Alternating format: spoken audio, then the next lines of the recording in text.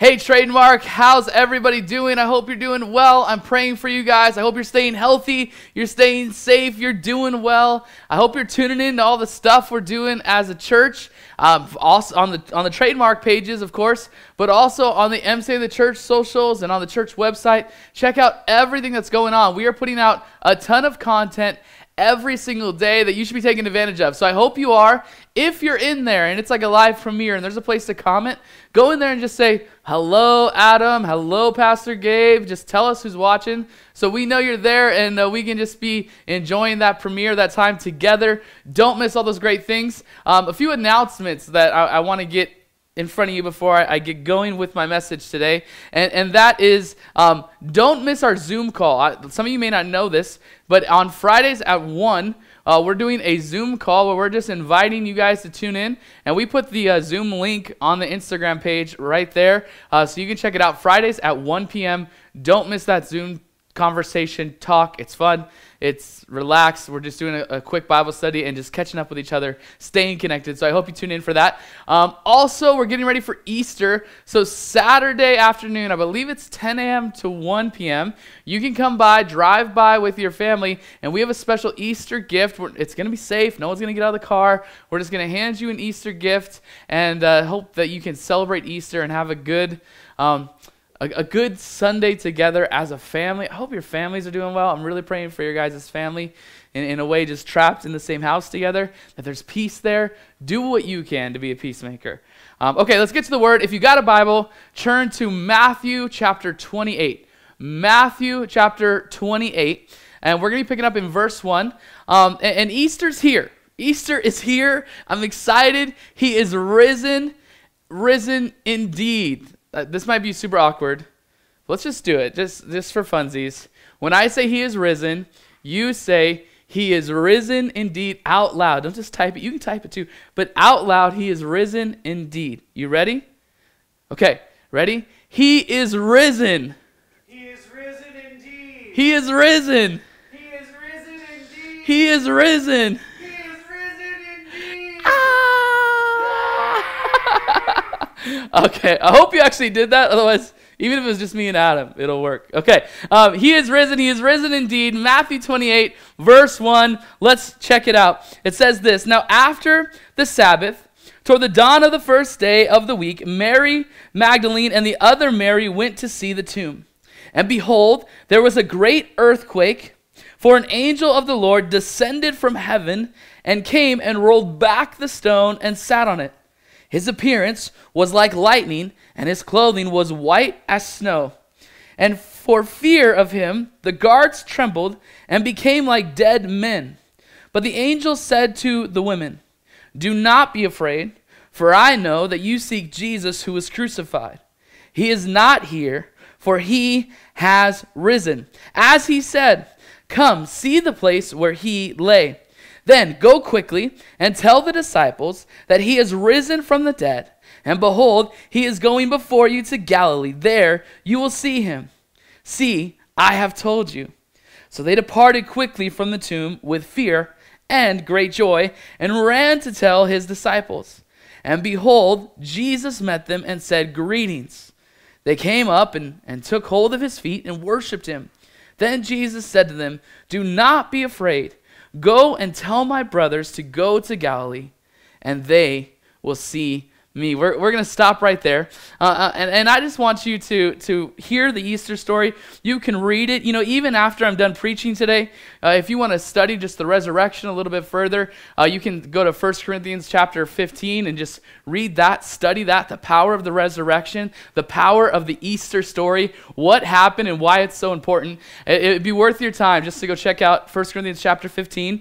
Other things you can check out on Right Now Media. If you don't have a Right Now Media subscription, go to mcthechurch.com and grab one there for free. But there's a couple great Easter things on there. There's one by Francis Chan, and there's one that our church has been going through called the Easter Experience. Check those out. It'll be worth your time. I want to jump into this, and I want to really show you and talk to you about the big points from this. There's so much that we should learn from the resurrection, from the story of Easter, but we don't have time.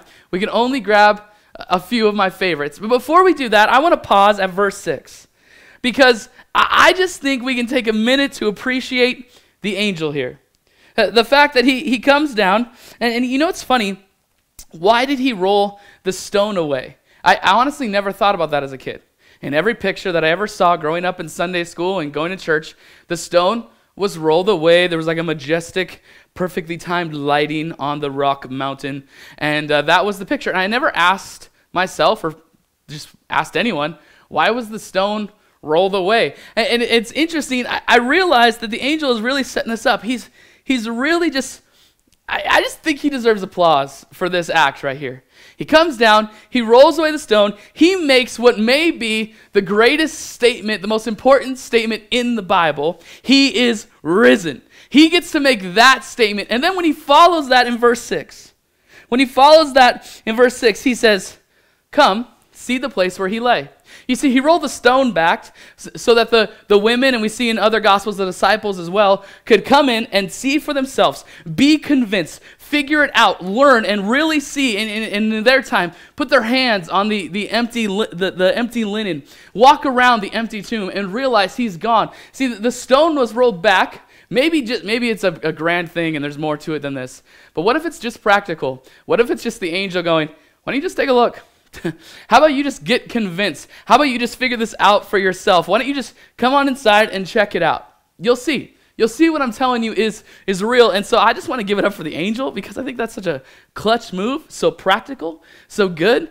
And here's what I want to do before we break down the Easter story. I want to, in my own way, try to, in a sense, roll the stone back. Try to convince you of the resurrection.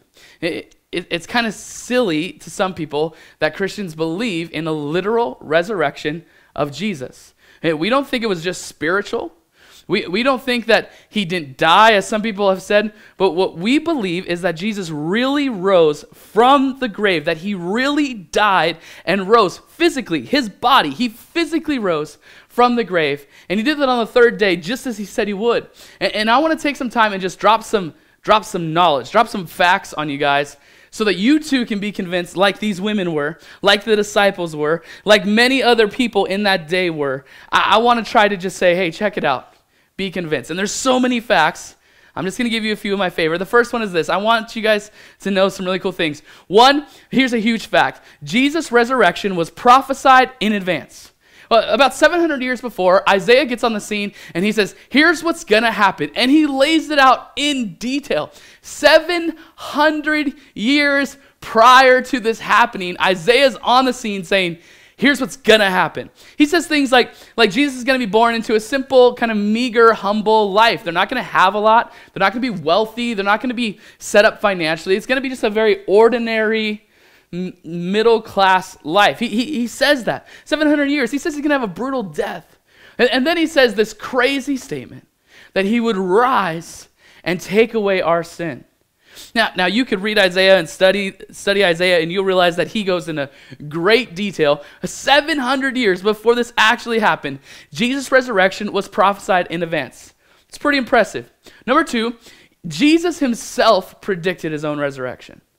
Jesus himself predicted his own resurrection. What a flex, right? Like, what a flex. He's just there, and he's like, over and over again telling his disciples, listen, I will rise again.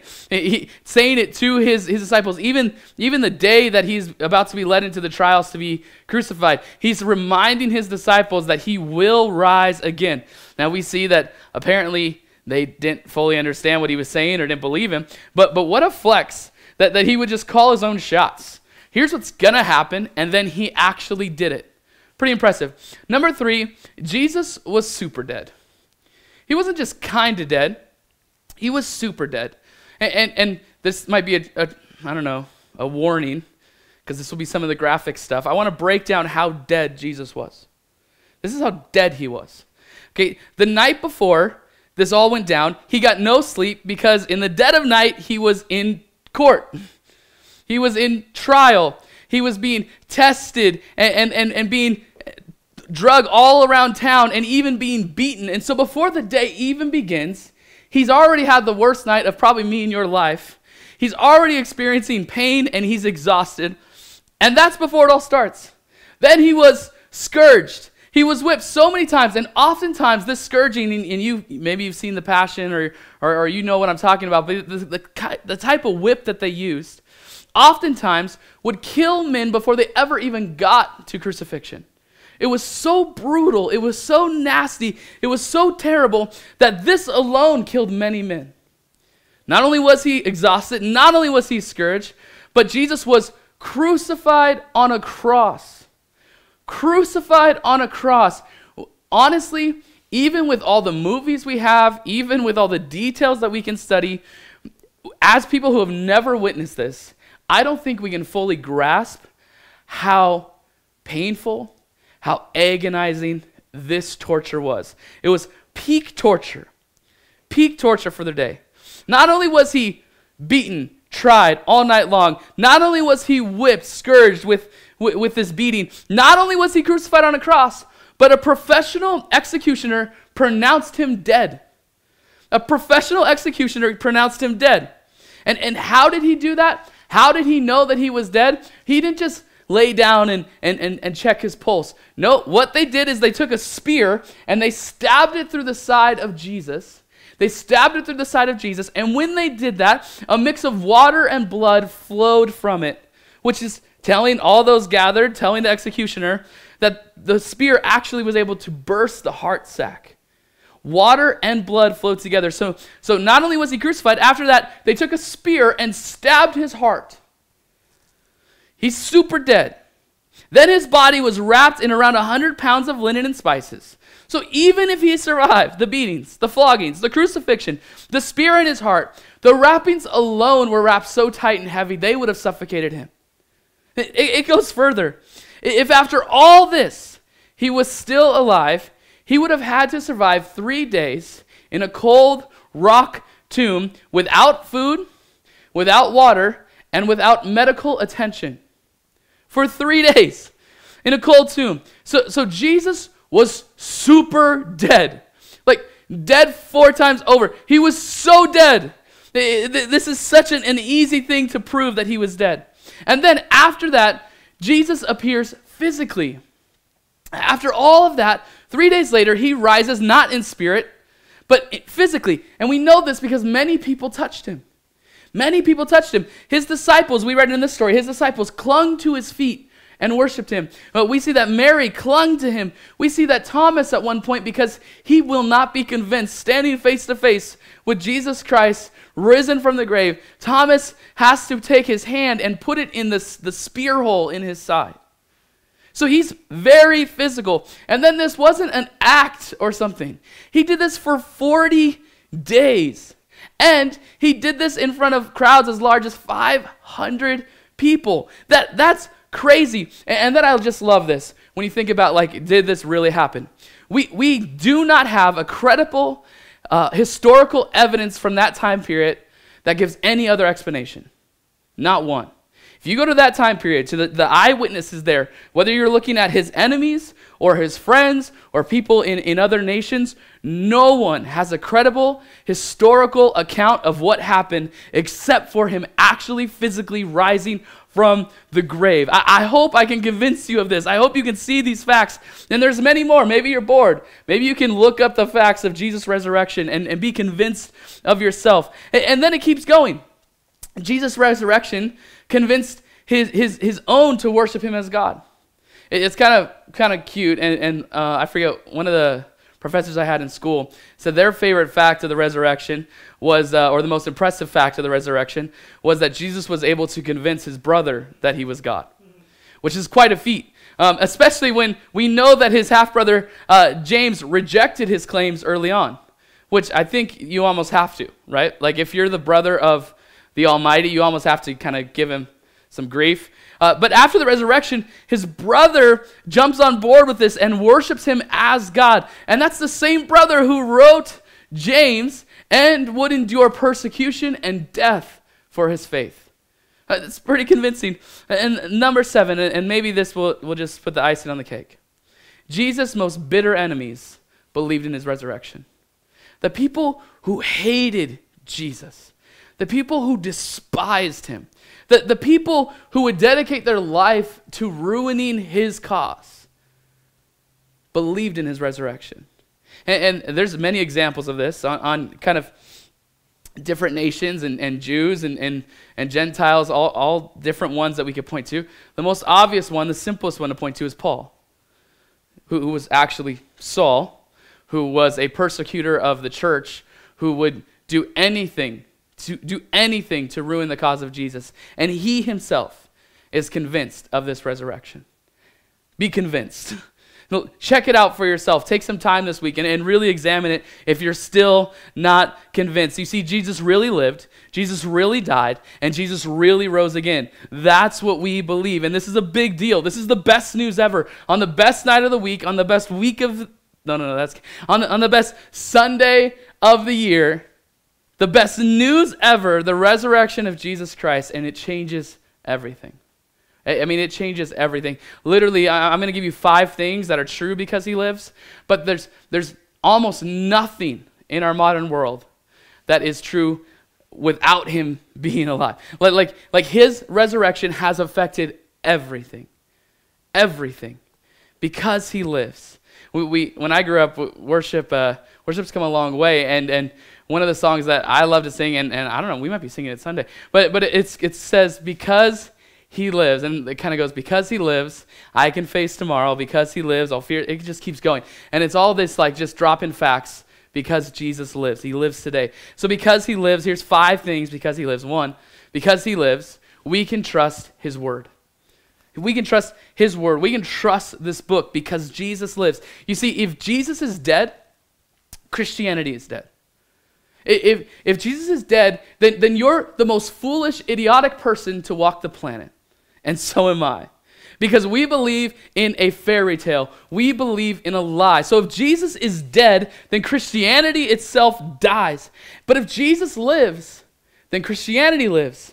So as long as Jesus lives, Christianity lives, which is why we can so confidently say, even in the face of COVID-19 and in the face of wars and tragedies, that our faith will stand the test of time. That our faith will never die. We may experience persecution. There may be times where we can't meet how we would like to meet. But even in the face of those times, our faith will live. The church will go on. Because if Jesus lives, Christianity lives. And here's what's cool. We can trust his word because he fulfilled his word. So you can trust it. Every part of his word is true. And we know that because one of the hardest things to believe is the resurrection of Jesus Christ. And he proved it. And no one can disprove it. Like, look it up. Look up the biggest arguments against the resurrection. And they're so far off base. It's not hard. We're convinced of this. He really rose. And because Jesus actually rose, then in other areas of God's word that I might struggle with, that you might struggle with, we can take him at his word. So maybe you read, the story of creation, God literally creating the world, and maybe you're struggling with that.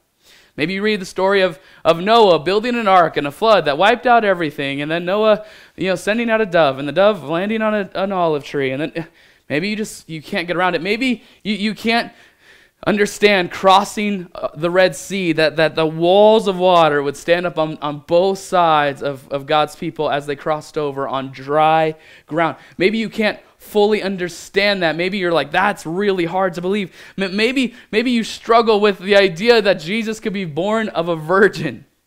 And you're like, man, I took anatomy. I know how this thing works. That doesn't happen, right?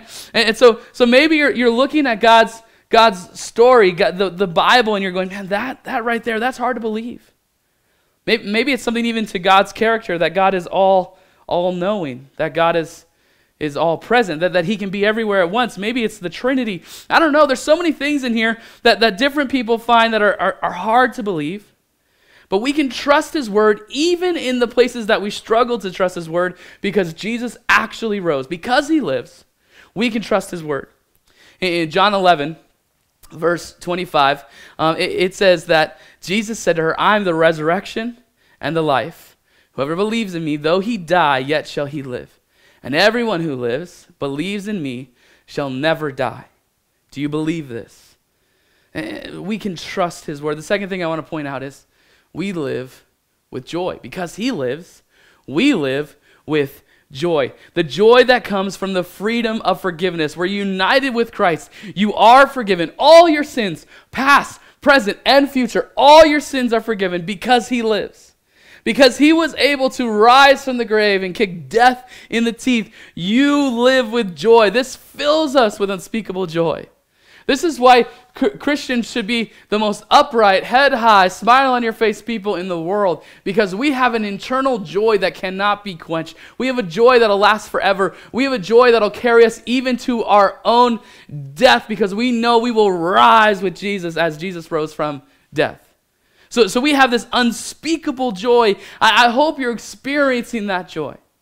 I hope you're in a sense tapping into that, and you're choosing joy because of the freedom you have in Christ, the forgiveness you have in him. We live with joy because he lives. Number 3, because he lives, we live victorious. We live victorious. The power of the resurrection is working to sanctify us. Now, we've used that word a bunch, so maybe you already fully have it understand. That's awesome. The idea of sanctification is that kind of every single day as we grow as Christians, we're becoming more and more like Jesus. And you might have times where you just don't feel like that, or you might have huge failures. But as we move forward, we're becoming more and more like Jesus, and that is happening in us only because Jesus rose from the grave. So we can follow him. We can carry our cross as he did. We can become more and more like him. We can have victory over sin. We can have victory over temptation. We can have victory over boredom. We can have victory over so many things, all because he lives. All because he lives. Fourth, we've been talking about this a lot, I feel like, in our last couple series and going through Matthew, but because he lives, our world will live. Our world will live. And Adam and myself, we really want to get this through to you guys, because this is such a misconception even in the church today. That so many Christians even point to COVID-19 and they go, see, the world is trash, right? That everything in this world is just a mess, and God's just going to wipe the whole thing out, destroy everything because he's tired of this world. And what we see in the resurrection, and we see this as Jesus rose physically and not just spiritually, that he is not just redeeming us spiritually. He's not just redeeming us metaphorically. It's not just like ghosts floating around. It's physical. And when he rises physically, not only does that tell us that our physical body will rise, but also that our world will rise. This is God's creation, just like you are God's creation. God loves his creation. God died for his people. Our world will live. This physical world matters to Jesus. It matters to Jesus. He's not out to destroy the world. He's restoring the world. In a way, you could say he's resurrecting the world. He's redeeming it. He's making it new. He's making it glorious. More and more, in a way, he's sanctifying the world. Where daily the world is being crafted into his creation and being redeemed. I was watching the Easter experience that our church has been going through in Right Now Media, and there's this part in there where the Easter experience, they kind of do this drama. They act out the Easter story and they give lessons from it. It's like 6 parts, I think. But when Peter chops off the ear in the Easter experience on Right Now Media, Jesus goes over, picks up the ear, and just sets it on the guy's, where his ear should go, and heals his ear.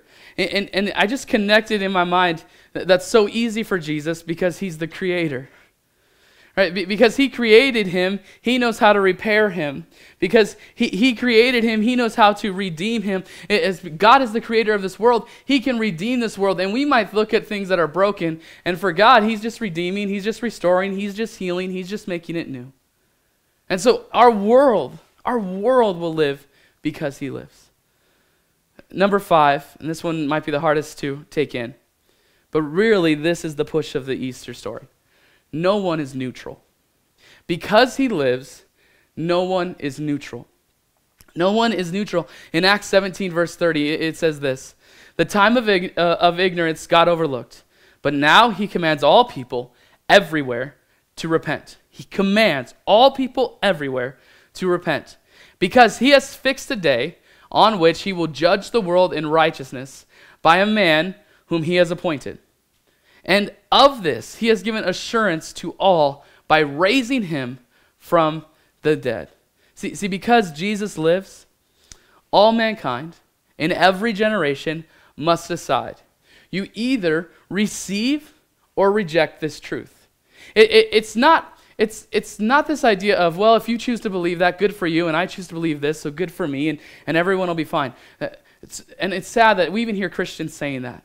Everyone can kind of just choose for themselves and pick for themselves. And it's like, yeah, I guess everyone can choose for themselves, but there really is only one truth. And Jesus' resurrection makes this clear. And in a way, if we don't stand upon this truth, then we mock his death and we mock his resurrection. And so Jesus' resurrection makes it so no one is neutral. You either receive or reject this truth. A couple weeks ago, Adam talked about there's only two ways. Right? You either receive or you reject this truth. And if you remain indifferent or undecided, that is to reject it. No one is neutral on this matter. No one is neutral. Because he lives, no one is neutral. And that might be hard to hear. And that might bring into your mind, into your heart, family members, friends who haven't decided or have rejected this truth. And we just have to know that the resurrection of Jesus is powerful and it's good. And yet it's true. And so if it's true, then those who don't believe it, they're on the wrong side of this. You either reject it or you receive it. But regardless of your response, it is true. He is risen. He is risen indeed. And because he lives, no one is neutral. So Easter is here. Now what? Well, decide for yourself. I don't want to believe for a moment that someone watching this hasn't made the decision. Decide for yourself. Did Jesus really live a perfect life, die a sacrificial death for the sins of his people, and rise again in 3 days? Is he ruling and reigning? Is he the Lord and Savior of this world and of your life? You need to decide for yourself. That's a decision within you. That's a decision where you give your life over to him. He forgives your sins. You look forward to eternity, and you spend every day becoming more and more like him. You need to decide for yourself. Repent and believe, or reject it. But you have to decide for yourself. And part of my goal of this message was to help you make that decision. And if you share this with your friends, if you show this to other people who have time to maybe watch a sermon when they really wouldn't before, and you're watching that now, your friends share this with you, now is your chance to decide. Repent, meaning own your sin. I really did this. I know it's wrong. I need forgiveness from my Savior. And then change your ways. Start to live and seek to honor God and to be one of his kids, to follow him, to be obedient to his word. Get a Bible and start to study it. Talk to your friend, talk to one of us and ask your questions and start to grow in this, becoming more and more like Jesus. And then the last thing is the resurrection story ends with marching orders from God. And we're going to go to Matthew 28, verse 16. And he says this, and this is, he rose, he tells his disciples, go meet me in Galilee, and now they're in Galilee, and this is what he says. Now the 11 disciples went to Galilee, to the mountain to which Jesus had directed them. And when they saw him, they worshipped him, but some doubted. And Jesus came and said to them, all authority in heaven and on earth has been given to me. Go therefore, and make disciples of all nations, baptizing them in the name of the Father, and of the Son, and of the Holy Spirit, teaching them to observe all that I have commanded you. And behold, I am with you always to the end of the age. Tell the world. Tell the world. Tell the world the truth of Jesus. Tell the world that Jesus lives. Our purpose statement, our vision statement at MCA is MCA exists to expose the life-changing truth of Jesus Christ. In many ways, all of God's people, you and I, we exist to expose the life-changing truth of Jesus Christ. So tell the world, tell your close family and friends, especially those who don't believe. Share it, declare it to the World Wide Web. Declare it. Now, the only place we can connect is on the World Wide Web, right? So now share it there. Share this sermon. Share other sermons. Share this truth. Share memory verses. Tell the world that Jesus lives. Tell the world that he died for them. Tell the world. Give your life that the world might know this truth, that the world might repent and believe, that the world might know the greatest truth forever told. Let me pray with you and get you guys out of here. I love you so much. I miss you. Keep tuning in. Keep connecting. You got my number. Text me if you need to reach out to me. Let me pray. Dear Lord, thank you so much for your people. Thank you for each of these students as they are home and they're learning a different way to do schooling, and they're spending more and more time with people in their home. God, give them peace, give them comfort. Lord, help us to really be able to grasp the truth, the power, the impact of the Easter story, that you rose from the grave. Lord, that changes everything. And because you live, we live, and we thank you for that. Lord, we pray for those who don't know you. Lord, may this be the season where they give their lives over to you, where they enter into the family of God, where they walk with that joy, that assurance, and they look forward to everlasting life with him. In Jesus' name, amen.